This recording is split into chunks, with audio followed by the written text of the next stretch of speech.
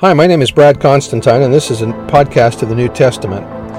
I'll be using as the text the King James Version along with the Joseph Smith translation. Although this is not an official recording of the Church of Jesus Christ of Latter-day Saints, every effort's been made to be as doctrinally accurate as possible. I'll also be using quotes from general authorities of the Church, the apostles and prophets, and BYU professors and others, and every word out of the Scriptures themselves. So if you're ready for a really detailed analysis of the New Testament, you've come to the right place. Welcome. Hello there, welcome back. This will be for James chapter 2. The heading reads, God hath chosen the poor of this world rich in faith, salvation gained by keeping the whole law, faith without works is dead. Verse 1, My brethren, ye cannot have the faith of our Lord Jesus Christ, the Lord of glory, and yet have respect to persons. Now if there come unto your assembly a man with a gold ring and goodly apparel, and there come in also a poor man in vile raiment, and ye have respect to him that weareth the gay clothing, and say unto him, Sit thou here in a good place, and say to the poor, Stand thou there, or sit here under my footstool, are ye not then in yourselves partial judges, and become evil in your thoughts? Hearken, my beloved brethren, hath not God chosen the poor of this world rich in faith, and heirs of the kingdom, which he hath promised to them that love him? Bruce R. McConkie said, Riches are a curse and not a blessing when they lead men to live after the manner of the world, to treat others with partiality. Verse 6, But ye have despised the poor. Do not rich men oppress you, and draw you before the judgment seats? Do not they blaspheme that worthy name by the which ye are called? If ye fulfill the royal law, according to the Scripture, Thou shalt love thy neighbor as thyself, ye do well. But if ye have respect to persons, ye commit sin, and are convinced of the law as transgressors. For whosoever shall save in one point, keep the whole law. He is guilty of all. Any person who is exalted to the highest mansion has to abide a celestial law, and the whole law too. I spoke to the people, showing them that to get salvation we must not only do some things, but everything which God has commanded. That was by Joseph Smith. Bruce R. McConkie said, The fact is that one sin without repentance damns, whereas obedience to the whole law is required for salvation. Verse 11, For he that said, Do not commit adultery, said also, Do not kill. Now if thou commit no adultery, yet if thou kill, thou art become a transgressor of the law. So speak ye, and so do, as they that shall be judged by the law of liberty. For he shall have judgment without mercy, that hath showed no mercy, and mercy rejoiceth against judgment. In other words, if we want to have mercy given to us, we better give mercy to others. What profit is it, my brethren, for a man to say he hath faith, and hath not works? Can faith save him? Yea, a man may say, I will show thee I have faith without works, but I say, Show me thy faith without works, and I will show thee my faith by my works. If we say we have faith in Christ, but do not do the things he has asked us to do, we do not really have faith in him. If he tells us to be baptized into his church, and we choose not to do it, we are showing him that we do not have faith in him. Faith is demonstrated through our obedience to the principles and ordinances of the gospel. Verse 15, For if a brother or sister be naked and destitute, and one of you say, Depart in peace, be warmed and filled, notwithstanding he give not those things which are needful to the body, what profit is your faith unto such?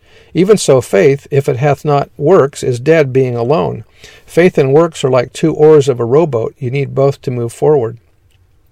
Verse 20, Therefore wilt thou know, O vain man, that faith without works is dead, and cannot save you.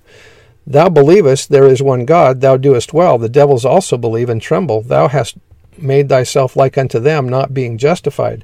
Was not Abraham our father justified by works when he had offered Isaac his son upon the altar? Seest thou how works wrought with his faith, and by works was faith made perfect?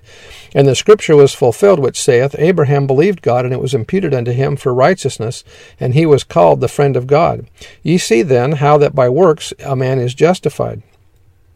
To be justified is to be pronounced innocent. Justification is a legal term that means to become acquitted from sin. I know I've read this before, but I think it's worth reading again. It is the act of faith. It is the act by which a sinner is freed from the penalty of sin and is accepted by God as righteous. Justification does not come from the works that we do. It can only come through the grace of Jesus Christ. However, one must qualify for justification. It requires the sinner to exercise faith in the Lord Jesus Christ, repent of their sinful acts, and enter into a covenant with God through the ordinance of baptism. The Lord declared that as many as would believe and be baptized in his holy name and endure in faith to the end should be saved.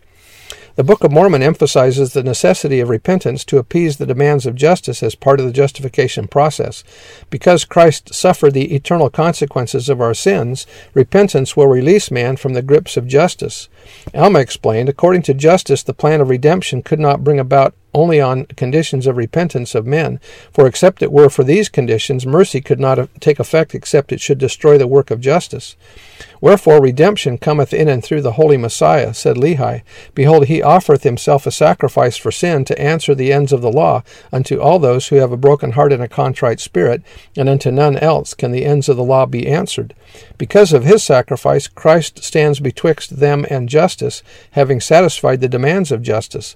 Thus Amulek stated, and thus he shall bring salvation to all those who shall believe on his name, this being the intent of this last sacrifice, to bring about the bowels of mercy, which overpowereth justice, and bringeth about means unto men, that they may have faith unto repentance. And thus mercy can satisfy the demands of justice and encircles them in the arms of safety, while he that exercises no faith unto repentance is exposed to the whole law of the demands of justice. Therefore only unto him that has faith unto repentance is brought about the great and eternal plan of redemption. The prophet Joseph Smith taught, to be justified before God, we must love one another. We must overcome evil, we must visit the fatherless and the widow in their affliction, and we must keep ourselves unspotted from the world. For such virtues flow from the great fountain of pure religion, strengthening our faith by adding every good quality that adorns the children of the blessed Jesus. We can pray in the season of prayer, we can love our neighbor as ourselves, and be faithful in tribulation, knowing that the reward of such is greater in the kingdom of heaven. What a consolation, what a joy. And that was by Joseph Smith. Verse 25, likewise also Rahab the harlot was justified by works when she had received the messengers and sent them out another way. We know that the word harlot may more correctly be translated as an innkeeper, not a harlot. Verse 26, for as the body without the spirit is dead, so faith without works is dead also. That's the end of the chapter, and we'll see you next time. Bye.